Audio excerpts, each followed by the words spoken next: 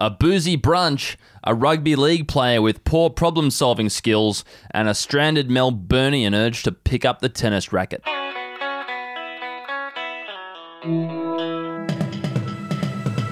Those are the biggest stories here at the Batuta Advocate on Tuesday, the 19th of January.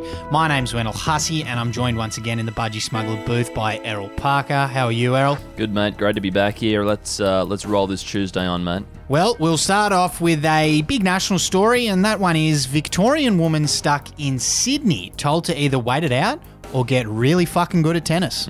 Premier Dan Andrews spoke to the media yesterday morning in Melbourne, where he explained that Victorians stuck in Sydney have two options now instead of just the one. He said Victorians who are unable to travel home due to the travel restrictions should either wait it out or get really fucking good at tennis. Those who are found to be world-class tennis players, they'll be allowed home, no questions asked. Maybe some light quarantine here and there, but that's about it. If you're shit-ass at tennis, you need to park your ass and wait for me to let you come home naturally. Yeah, that might be something for the Billa Tamil family to consider as well, I reckon. Get those two little girls trained up and good at tennis, and we can get them back onto the mainland one day, hopefully. Yeah, maybe Nadies can practice his leg breaks too, because God knows we do need a proper leg spin bowler in our test team, Wendell. They've got plenty of time. It's been almost 3 years they've been locked up now. And a local story next up. The headline on it reads, group of 15 perfectly groomed men sitting down for Boozy Sunday brunch, either gay or British.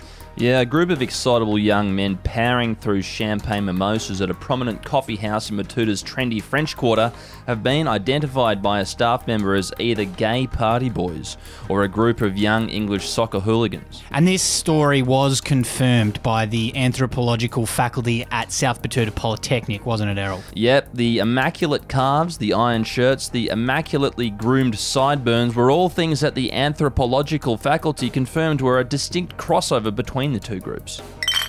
Bit of sports news now, and telling policemen that you could fuck them up found to be quite an ineffective de-escalation tactic. Yep, this was a story about a prominent Brisbane Broncos prop, Payne Haas, who was arrested and charged by police after an incident saw him abusing officers on the Cockroach side of the Tweed River over the weekend. After the incident, though, the NRL has moved to remind all of its 100-kilo plus balls of muscle that telling the police you could fuck them up is not a great idea. Certainly not in New South Wales. If it had happened up here in Queensland, I reckon we wouldn't have heard too much about it, and the police would have let it go through to the keeper. Oh, of course, Wendell. As we both know, up in Townsville, the legal limit for alcohol when you're driving a car as a Cowboys player is 0.46. Yeah, it gets you total impunity up there in the deep north. Doesn't matter if you're one mid-strength away from a full cardiac arrest, mate. As long as you're able to drive home as a Cowboys player, mate, you're good to go. Quite a perk. And our quote of the day today comes from Victorian Liberal MP Tim Smith, who loves a good quote. He said, "It's completely unfair, it's wrong, and the double standards stink to high heavens. Daniel Andrews should be standing up for Victorians, not global tennis players. Bring the Victorians home or cancel the Australian Open." He's quite the contrarian, Tim is. I guess that's why Clancy always likes to call him a fat chode from Q.